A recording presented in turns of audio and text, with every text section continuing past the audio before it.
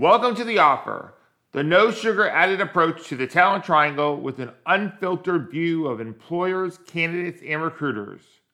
I am your host, Michael Glinter.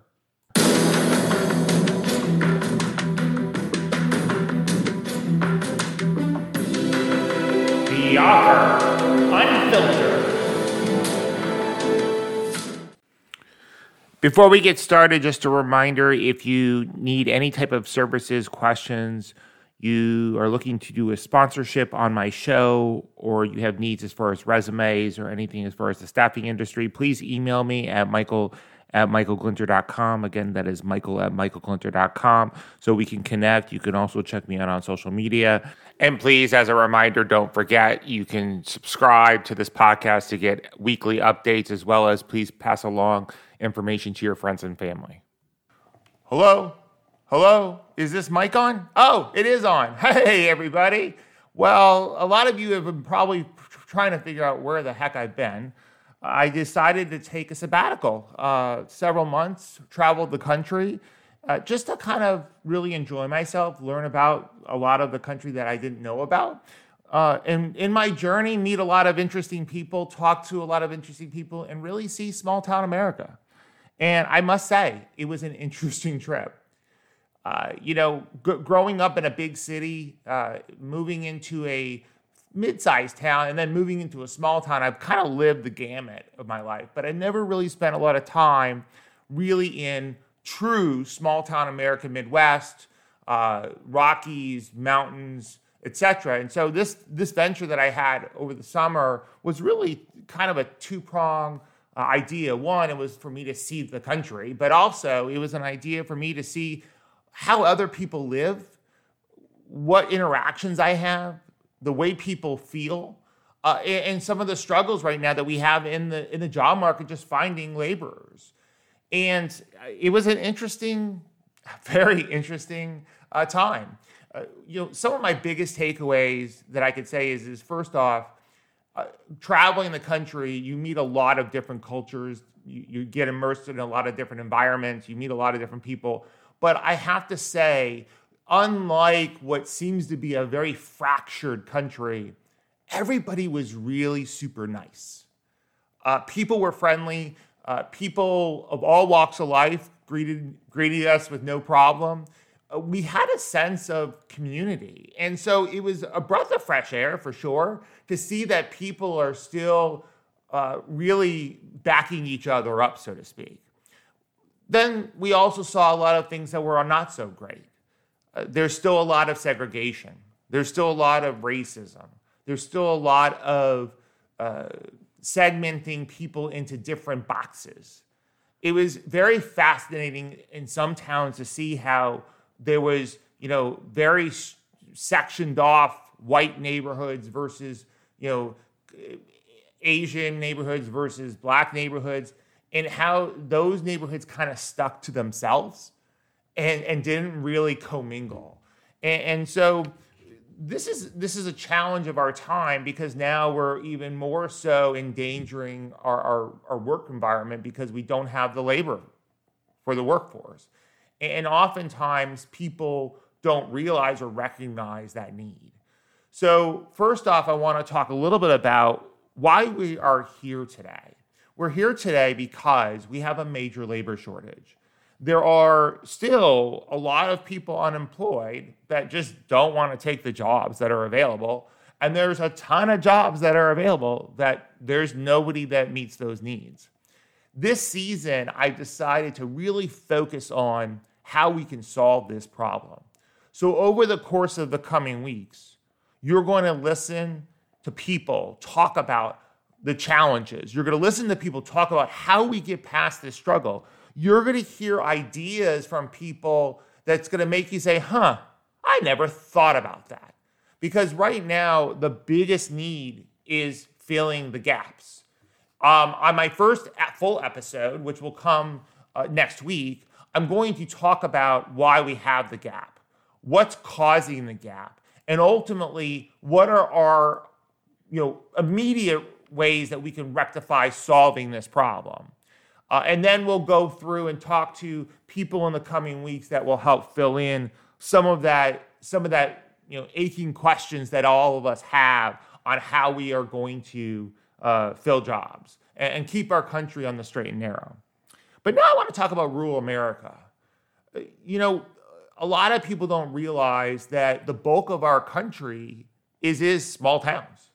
If you look at a map, you'll see that there's a lot of densely populated cities, but then from a land mass standpoint, 80% of our country is rural America. The challenge that we face in rural towns is tenfold, because as the labor shortage gets tighter and tighter, how do we get people in a small town to come to work? Or how do we get people to actually move to a small town to come to work? And I found my travels very fascinating because I've placed people in some of the most rural parts of the country, but I've never actually seen where I was placing them. And over the course of my journeys, I got to see some of the differences in small town versus big town. And I must say, tremendous differences. I was driving through a town in South Dakota, and the closest Walmart to the town was an hour and a half away. And the grocery store was a house, general store, that shipped in some groceries. And then they had a guy down the street who was the vegetable guy who had his farmer's market. These are the way people got their consumables. And I'm thinking to myself, gosh, how would I do this? I don't know, because I've never lived in this type of environment. Well, then complicated from the fact that there's a manufacturing plant in that town that employs 372 people. And when talking to one of the managers there, he said the biggest challenge is there's nobody in town that could do his jobs. There's nobody in town that wants to do his jobs. But how do you convince somebody to go to a town that's an hour and a half from a Walmart? These are the struggles that a lot of us face, and a lot of us don't realize that are holding our country at bay and causing the supply chain issues. Understanding that the supply chain shortage today, the reason why we're paying more, has nothing to do with politics. It has to do with labor. It has to do with where we are at today with people, and the fact that companies are having to pay multiple times what they normally would pay to convince people to come work there. So, of course, the people in rural America that's out there are saying to me, okay, Mike, since you're so wisdomatic, how do we go about finding people to come work in our environments? What can we do to get people to come work here? Well, that's a very interesting topic, and I'm not sure I can answer the whole thing, but I'm going to give you a couple little tidbits. As a recruiter, it's very important to make sure that whoever you're engaging understands the dynamics of the town. They understand how small the town really is. You have to be honest. The last thing you want to do is fluff what the reality is of what they're getting themselves into. But I will tell you, one of my favorite things that companies used to do when I was recruiting for a small town was they would bring a real estate agent in. And they would take the applicant around to show them all the great things about the town, all the wonderful things about what the town has to offer. And they would even go as far as showing them houses and doing house hunting with them. This is a great way to really kind of introduce an applicant to the lifestyle. And so make sure that you take the time, put the time in to educate them on their surroundings so that they don't just see rural America as rural America. Develop a value proposition. You have to give the applicant some sense of future, right? So if you're trying to recruit somebody into a job, you've got to give them kind of a path forward. Find out what interests them. Find out what is going to cause them to raise an eyebrow and smile. What's going to cause them to be excited to come to work. That's your selling point. You may meet a candidate that loves hunting or fishing. You also may meet a candidate that's really looking to grow their career, and you can offer that. But you have to find values that you can sell an applicant to in order to get them to take that leap of faith. Understand the community is important to that candidate, especially when it comes to diversity. Don't allow what they see just from driving through the town or stopping at the local gas station give them the impression of what you want them to see from a long-term approach. Take some time and introduce them to the community. Show them what the community activities are. Show them about the community partnerships. Help them understand how they can get involved outside of work and be happy with where they're living. And lastly, but not least, focus on your brand. Companies really need to focus on their brand today. It's all about painting a picture. Candidates are more apt to go work for a company when they believe in the company. It's not just about salary and wages. And so every company, whether you're in a small town or a big city, we should be working on our brand. How do people perceive us? What is our social responsibilities? What type of an organization are we? You can't say that you're a diverse-centric company with D&I programs, but then have a board of directors that's full of white males.